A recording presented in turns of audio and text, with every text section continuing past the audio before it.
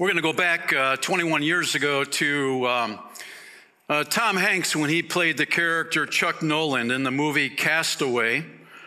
For those of you that didn't see it or you saw it back when it came out, you might need a little refresher course. And Chuck Noland was working for FedEx. He was put on a plane with pilot, co-pilot, and they just happened to be running into a massive Pacific typhoon that came out of nowhere. And it tossed that FedEx plane, around like a rag doll, and they finally crashed into the Pacific Ocean, killing the crew. And Chuck himself was washed ashore on this deserted island. And he was stranded for 5 years as a lonely castaway. And as the days dragged on, Chuck realized, I'm all alone. I need to talk to somebody. And he longed for a friend, a face. And he found a volleyball that happened to make it to the island with him. And the volleyball wasn't enough for him, so he became creative and painted a face on it. And this is really unique and creative. He called the volleyball Wilson. Actually, Wilson had a name tag on already, so it made it pretty easy. And Wilson actually became a kind of a stabilizing force in Chuck's life, maintaining his humanity and his sanity over these years. And as time goes on, he starts relating to this imaginary friend. They become very close buds. And as time goes on, Chuck gets a little more creative, and he rips some strands of leather and stands it up to simulate hair itself, to make Wilson look even more human. And the night before he was planning to make his escape from the island on his raft, he has some quiet moments with Wilson. And he asked him, "Are you nervous?" And Wilson didn't say anything. And Chuck said, "Well, I'm nervous." And he goes off on opening up his fears and anxieties and pouring out his heart to Wilson. And the cool thing was that Chuck had become a loyal friend to Wilson. He didn't leave him on the island. He brought him on the raft the next morning to rescue him. I mean, they were such a close friendship, over those 4 years. It was pretty impressive. But the film, Castaway, relates to you and me and how we need other people in our lives. And there are times when we think we can do it on our own, we can handle life by ourselves, and how often we go, hitting the ground and collapsing in the process. Ecclesiastes 4:9 and 10 says, 2 people are better off than one, for they can help each other succeed. If one person falls, the other can reach out and help, but someone who falls alone is in real trouble. And it's true. It's true.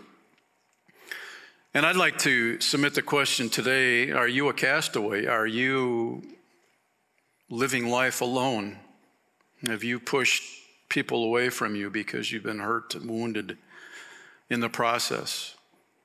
Well, this morning as we jump into the book of Philippians 2 once again, we're going to see that the Apostle Paul needed friends as well.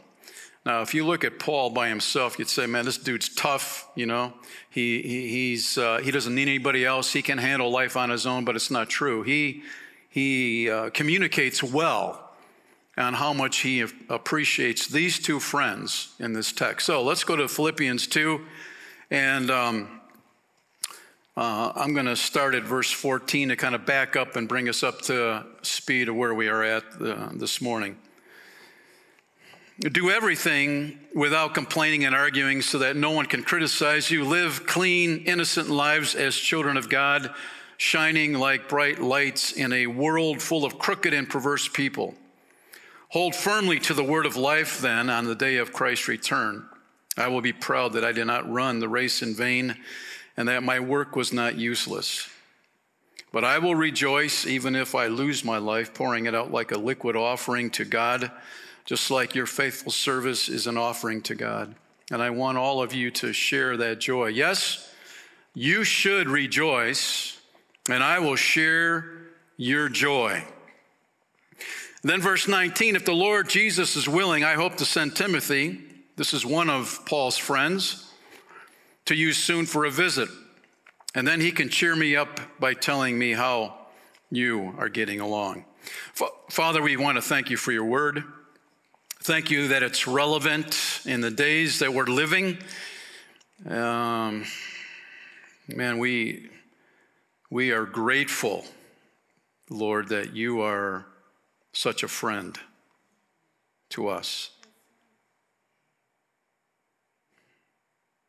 You model what friendship should look like. And so as we jump into your word, may your Spirit just put life and light on it, that we can apply it to our lives. In Jesus' name, amen. Amen. All right. Paul, you can usually tell, the people you hang with, what kind of person you are. Your friends, the kind of friends you pick, will usually dictate the kind of person you will become. Paul had a lot of opposition from Jewish opponents. In fact, he had some Christians that really didn't care for him either. But he had a lot of good friends, and that's encouraging. You can go to the book of Romans chapter 16, and Paul kind of lists their names on the people that he really appreciated. But Paul was no different from you and me, and he recognized that fact that he needed friends. He needed people around him.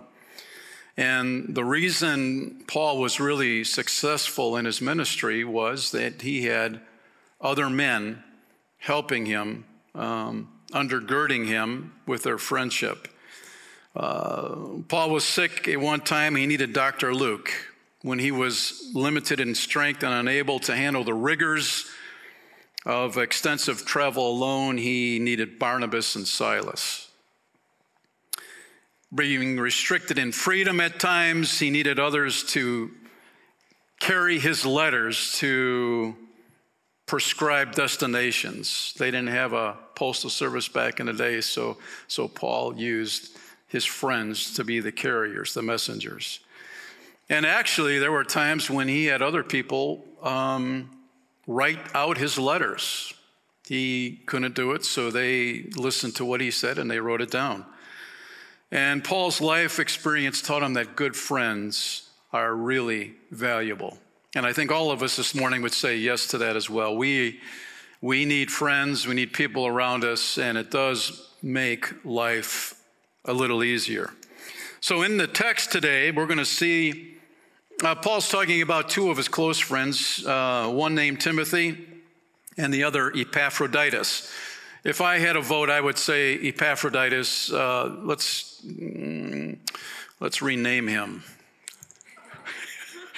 Did he have a nickname growing up? Can you imagine his mom yelling through the back door, Epaphroditus? Epaphroditus. Five syllables. Should we call him Paf for short? Well, we won't vote on that today, but it's just a thought. Timothy, Paul says, was like a son in verse 22. Epaphroditus was like a brother in verse 25. So you see that these two friends really hung with Paul while he was under house arrest in Rome. They encouraged him. They spoke life into him. And in his work for the Lord. And so as you walk through this text, you see Paul just is giving accolades to Timothy and to Epaphroditus. They had proven themselves to be faithful. You could count on them. And if Paul couldn't do something, he knew that these two men, they would stand in the gap for him. So in the meantime, we see that Paul's going to send Epaphroditus back to the church at Philippi. And the church at Philippi had sent Epaphroditus to Paul, they took up an offering, they sent some money with him. And so that in itself, man, if you can give somebody some money and know it's going to get to where you want it to go, you'd say that's a good person. That's a person of integrity. And so Paul realized that, and the church at Philippi recognized it as well, that Epaphroditus was a good man. And so they could trust him, and they sent him off. So Jesus, when we look at friends, what kind of friends do you have?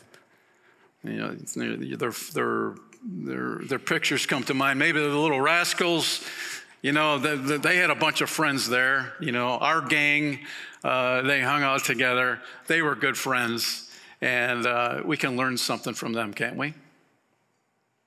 We can't? Yes? Yes, we can? Okay. All right. Well, anyway, they're a lot of fun to watch, and you see, okay, Little Rascals, we'll give you some time and space here. Jesus himself talked about friendship in John 15, verse 12. He says, "This is my commandment, love each other in the same way that I have loved you. There is no greater love than to lay down one's life for one's friends. You are my friends if you do what I command. I no longer call you slaves because a master doesn't confide in his slaves. Now you are my friends. And since I have told you everything the Father told me." And so the good, faithful hymn from years ago, "What a friend we have in Jesus. All our sins and griefs to bear. What a privilege to carry everything to God in prayer." And there's other verses that go along with that too. But the last month or so, we've been singing on Wednesdays and Sunday mornings the chorus, "What a friend we have in Jesus. What a friend we have in Jesus. What a friend we have in Jesus. Oh." You want to sing that with me? We'll do that after church. We'll have Nick come up on a guitar and we'll have him help us. Yeah. But that's pretty cool. What a friend we have in Jesus, isn't it? What a friend we have in Jesus. What a friend. And so we're grateful. Number one in your notes, live with great purpose. Verse 16b, we're picking up from 2 weeks ago where we left off. Hold firmly to the word of life. Remember, Paul was putting great emphasis that we need to stick with God's word, and then we also need to proclaim his word to those that don't know Christ.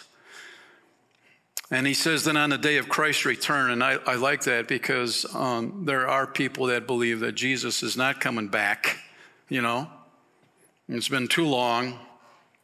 We're on our own. But Paul endorses the fact that Jesus is in fact coming back on the day of Christ's return. "I will be proud that I did not run the race in vain and that my work was not useless."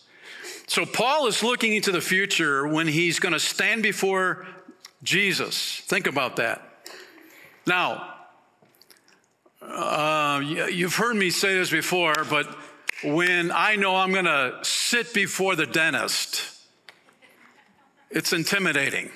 I have my little card on the refrigerator for the date that I need to go, and the week of it, I'm just, you think about, the pain, all that stuff. So I'm not standing before the dentist, I'm sitting before him. There's a lot of anxiety. But when you think about standing before Jesus Christ, what comes to your mind? Is it fear? Is it trepidation? Is it, oh no, I'm so scared? Is that you? Or is it one of confidence? It's like a family reunion. The one who died for you will look at you face to face with eyes of love. Isn't that going to be a great day?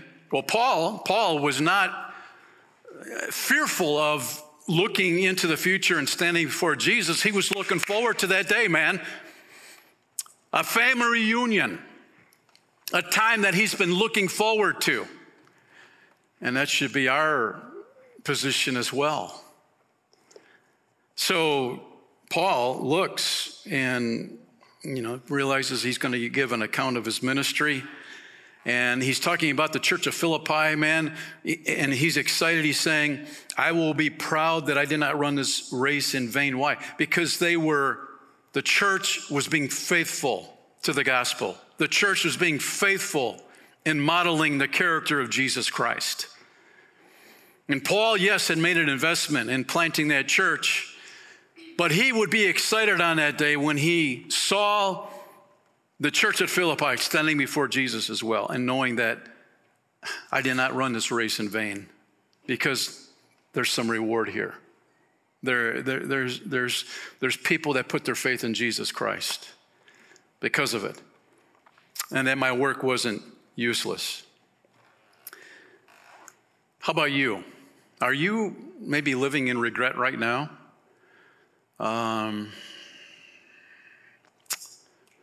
What are you going to do about it? What are you going to do about those regrets? Well, we have a no regrets slide, and we're not talking about the men's conference that we had last February. We're talking about, as men and women, a lot of individuals live their lives with regret. They carry it with them. And especially when they get later in age, they see their life before them and I wish this and this. Well, anyway, pastor author Dave Willis wrote the 7 most common deathbed regrets. Over the years of ministry, he has heard many people on their deathbed giving regrets to their life. I wish I did this better. And this is what he said. Number one, I wish I would have been myself instead of trying to blend in with the crowds. Maybe that's you today. I wish I wouldn't have allowed fear to dictate my decisions. Number 2. Number 3, I wish I would have made my faith a bigger priority. Number 4, I wish I would have been a better husband or wife. Number 5, I wish I would have been a better parent. Number 6, I wish I would have been a better friend. So you have time to make a difference there. Proverbs 17:17, a friend is always loyal, and a brother is born to help in time of need. Kenny Luck, who heads the Everyman Ministry, put it this way: I have seen firsthand how the lack of communication and connection among men has created a culture of spiritual castaways. Sounds like Chuck Noland, doesn't it? On this deserted island. It's how a lot of men live their lives, deserted island men. They're out there all by themselves. Pulled off course in their walks with God, not reporting their spiritual or personal status to anyone. No one knows them or where they are with the Lord. Their spiritual compasses are definitely off track. Time passes, and when the typhoons of temptation strike, they drift way off course. Unfortunately, many men do not even have the chance to get rescued because they were never checking in with anyone. Gentlemen, is that you? Are you a castaway, a spiritual castaway? Have you been wandering on no man's land, on a deserted island? Nobody knows where you're at spiritually. You're kind of living it on your own. Well, that's dangerous ground. It's dangerous ground. We need to purpose to live with great purpose. We do. And how do we do that? What does that look like? Well, let's finish this list. We're stuck on 6. Let's go to 7. I wish I hadn't wasted so much time. Psalm 39:4, Lord, remind me how brief my time on earth will be. Remind me that my days are numbered, how fleeting my life is. And so as Paul was looking into the future, when he would stand before Christ to give an account of his life, he was fired up about it. And what do we have? Another classic hymn, what a day that will be, when my Jesus I shall see and I look upon his face, the one who saved me by his grace. What a day, glorious day that will be. Okay. Now, the writer of that hymn, do you think they're anxious? Do you think they're full of fear of that day? No, they are excited about it. Why? Because what a friend we have in Jesus. There's a friendship there.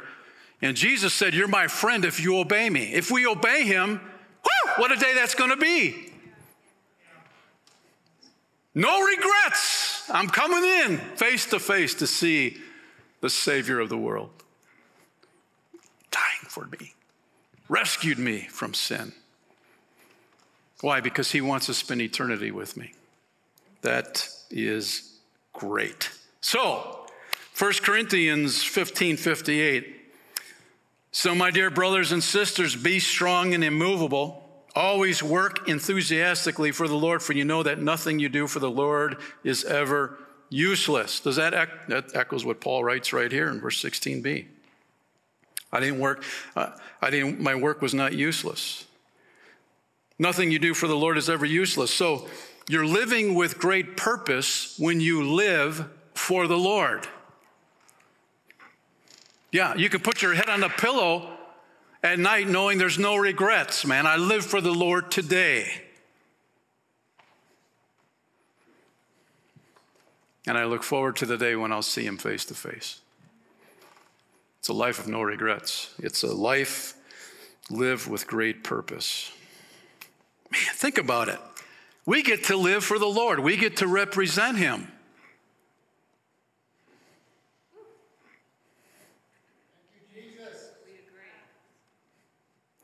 Now listen, I know it's been humid the last few days. I know the sun's been hiding behind the clouds, but friends, there should be some jumping jacks going on inside your core right now, right? The weather will not dictate on how fired up I'm going to be about being at Life Church on a Sunday morning, right?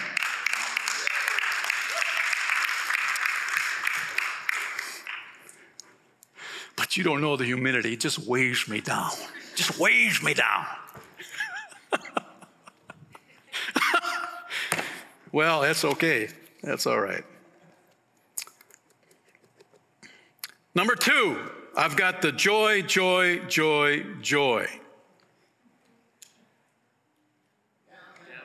Oh, yeah, yeah. Yeah, let's put that one up. That's another classic song. I've got the joy, joy, joy. That's Paul singing, and he's chained to a Praetorian guard. You know, he's full of joy here. I've got the joy, joy, joy down in my heart. Where? Down in my heart to what? To stay. It doesn't come and go. It stays, man. It's an anchor, right? Yeah. So your little blank to the right after the joy, joy, joy, that's Paul. He's who we're talking about here. Paul mentions that he's being poured out like a liquid offering. Let's read that. I will rejoice. Let's count how many times he uses the word rejoice or joy. I will rejoice even if I lose my life, pouring it out like a liquid offering to God, just like your faithful service is an offering to God.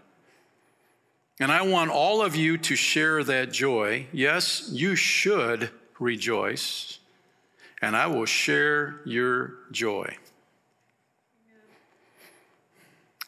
Do you see Paul singing, I've got the joy, joy, joy, joy down in my heart while he's chained to a Praetorian guard?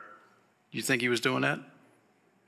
And the Praetorian guard says, where? And Paul says, down in my heart.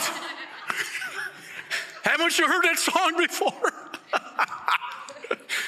Oh, yeah, I forgot. And whatever. So in the ancient world, what Paul's talking about, pouring it out like a liquid offering to God, In the ancient world, when they did animal sacrifices for sin, Israel, for example, while that animal was being burned on the altar, paying for your sins, my sins, there would be a final act of sacrifice, and that was called the liquid offering. They would take olive oil, wine, or water, and they would pour it out over the burning sacrifice. And the heat, being so extreme, would immediately vaporize that liquid, really turning it into a beautiful aroma, a sweet smelling aroma. And that's what Paul is talking about here. He sees his life as he's topping off the bigger sacrifice. He said, I'm pouring it out. He's not talking about a future sacrifice, when my life is coming to an end. He's talking about a sacrifice here and now. So many people look down the road, when I get all my ducks lined up, for all your hunters here, get all your ducks lined up, and then I'm going to do this for God, My sister felt called to the mission field as a young lady and got sidetracked. And when she was nearing retirement, she thought, well, after I retire, maybe I can go on to the mission field. But when she was 62 years old, she died. It never happened. A lot of people live their lives like that. When this and this happens, then I will do this for God. See, Paul's not putting it on pause for God. He's pouring it all out right here, right now. It's all in. I'm all in for God right now. And when he's talking about being a liquid offering, he's saying, I'm not holding anything back from God. I'm pouring my life out before him completely. No secret corners, no closets over here. I'm all in. That's what God is waiting for in our lives. Are we waiting for, a perfect, or are we living for him completely today and tomorrow?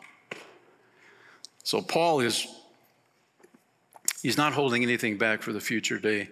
He, in 2 Timothy 4:6, he writes, as for me, my life has already been poured out as an offering to God. The time of my death is near. Paul is saying, man, even if I lose my life for Christ, it's not going to matter to me as long as you live for Christ. That's what fires me up, Paul is saying. Your example, your longevity, your relationship with God, man, that's all that matters. Now, that word, your faithful service, let's, the tail end of verse 17, your faithful service literally means worship service. A service of worship. Paul is saying being the light of Christ is part of your worship to God. That's what's cool about coming like on Sundays, We worship together. There's something powerful that happens. My mind went blank, man. It just went blank. Poof. Transpires.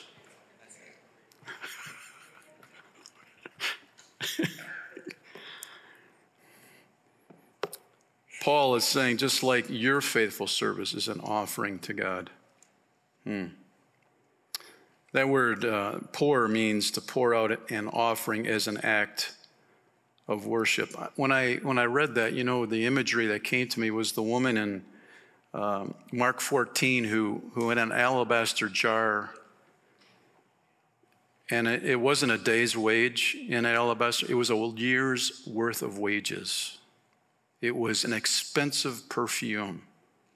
And she didn't say, well, I need to live off this for the rest of the year.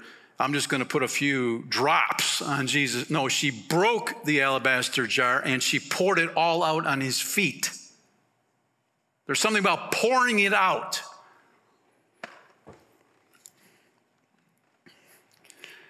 No holding back, no restriction. Paul is saying, I'm not holding anything back. I'm pouring my life out as a liquid offering before the Lord. I tell you, man, there's something awesome about that. Too many people are living their lives with a foot in the world and a foot in with God, and they wonder why their life is a drag, why Christianity is boring. Well, that's one of the reasons right there. Compromise dilutes the power of Christ living in and through you. So Paul says, I will rejoice. Let's circle that word. And then the tail end, he says, and I want all of you to share that joy. Verse 18, yes, you should rejoice, circle that, and I will share in your joy, circle that. So the word rejoice that Paul chooses twice in this text is chario. It means to rejoice, be glad, be joyful, be full of joy. The word joy that Paul chooses twice in this text is synkaro, which means to rejoice with anybody. And so it's like here at Life Church and watching online, I'm going to rejoice with anybody. Anybody that's here, I'm going to rejoice. Paul is saying, hey, don't pick and choose who you're going to rejoice over. The people that are here today, let's rejoice together. Man, do you realize, like, just for on Sunday morning when you guys are coming in the foyer, you know, and there's eye contact, do you know what goes on? My heart just smiles. It's so good. It's so good to see you again. It's so good to see you again. Really, it's true. To get fired up, like Paul is saying, I will rejoice with anyone who's rejoicing in the Lord.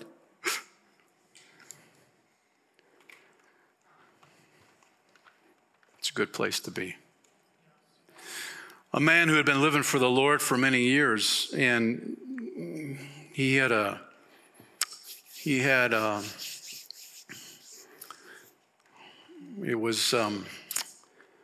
was motivated, he was joyful in living for the Lord over his life, and somebody that had been watching him for a long time asked him, hey, how do you do that? What's the secret behind this longevity of being motivated to live and to be joyful in that relationship with the Lord? And he said, I was just so thankful that God would reach down and save someone like me. I've never been able to get over it. For the rest of my life, I've just wanted to do whatever I could to serve the Lord. Do you know the problem with a lot of Christians in America today is that they've gotten over it? You know? No big deal. It's just no big deal. Yeah, God saved me. I'm going to heaven. But they've lost the fire of that love relationship when you realize God's grace. The longer you're in that relationship with Him, the greater and bigger you see His love and His grace poured out on you. And it's just like another wave of His love and another wave of His grace. I don't deserve this. And God, you are so amazing. That's what this dude is talking about, man. He never lost the fact that God saved him. A wretch like me.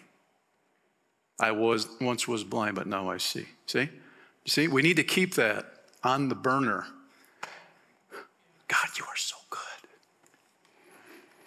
You're so faithful.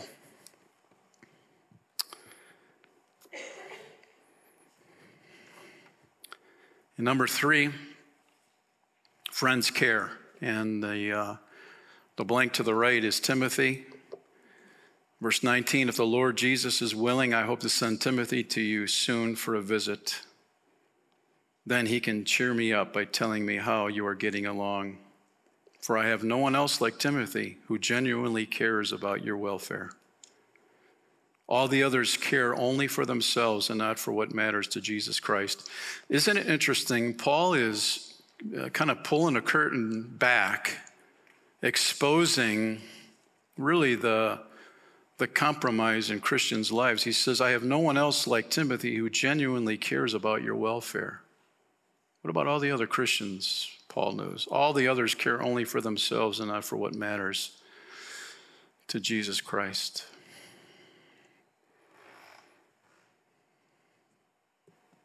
Is that you? Is that me?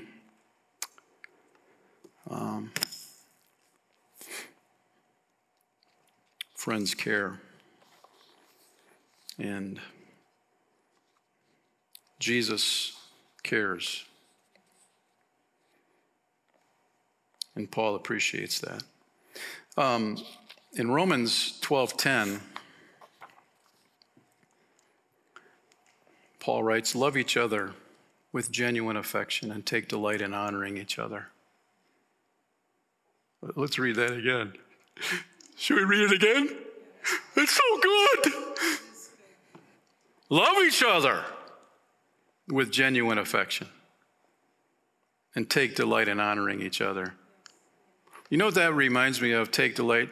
The Lord delights in every detail of your life. Psalm 37:23. The Lord delights in every detail of your life. Think about that. So when you look forward to the day when you stand before him, the Lord delights in every detail of your life. Are you going to go in with trembling, anxiety? No. Love each other with genuine affection and take delight in honoring each other. Because the Lord delights in every detail of our lives, we can delight in honoring each other. It's fun. It's a blast. Think about that. You know, in our relationships, Live Church, you didn't pick me, I didn't pick you. But here's the deal, ... God picked both of us. See the difference maker? We are family. We're family. Max Lucado put it this way, if similar experiences create friendships, shouldn't the church overflow with friendships? With whom do you have more in common than fellow believers? Amazed by the same manger that Jesus was born in, stirred by the same Bible, saved by the same cross, destined for the same home, heaven, the church. More than family, we are friends. More than friends, we are family. God's family of friends. Isn't that cool? We're a family of friends. What a friend we have in Jesus. What a friend we have in Jesus. What a friend we have in Jesus. Oh. Father, we are grateful that you call us friends. And Lord, what a friend we have in you. We're grateful that Timothy and Epaphroditus modeled what friendship should look like to Paul, to us. And Lord, it's so easy to get caught up in our own little world, what matters to us. We just pray that you would forgive us, Lord, for being so consumed with ourselves. Help us to take our eyes off ourselves, Lord, and take delight in honoring each other. Man, how fun that is. How fun and cool that is, Lord. And it's possible that you might be here today or watching online that Jesus isn't your friend. You're afraid of him. From what you've heard, you think he carries lightning bolts and he's out to get you. And that's not an accurate picture of who Jesus is. Read the Bible. and find out that he was willing to go to a cross to pay for your sins and my sins in full. Why? Because he wanted to have a relationship with you. Why? Because he wanted to spend eternity with you in heaven. That's what a friend does. He lays down his life for his friends. And if you've been pushing him away and rejecting him and ignoring him, today's a great day to say, Jesus, you died for my sins. You paid for my sin debt in full. I'm a sinner and I need a Savior. I can't save myself. I can't be good enough. And you paid it in full, Lord, so I'm putting all my trust in you today. I am, Lord. I'm inviting you to come into my life and become my spiritual leader. Forgive me of my sin. Empower me to live my life for you by your Holy Spirit all the days of my life. Thank you, Jesus, for loving me, forgiving me, rescuing me.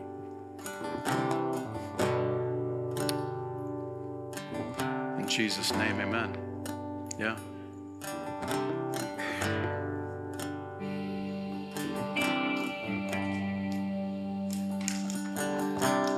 Hasn't it been good to just be with the Lord today? Huh? Hasn't it been good?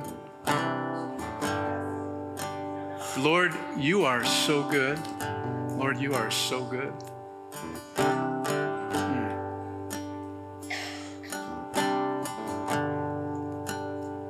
Help me, Lord, to not be so selfish. Help me to represent you well in all I do. I need your help to do that. And I believe that the Spirit of God has been talking to a lot of us today. Letting go of things so that we can embrace Christ fully.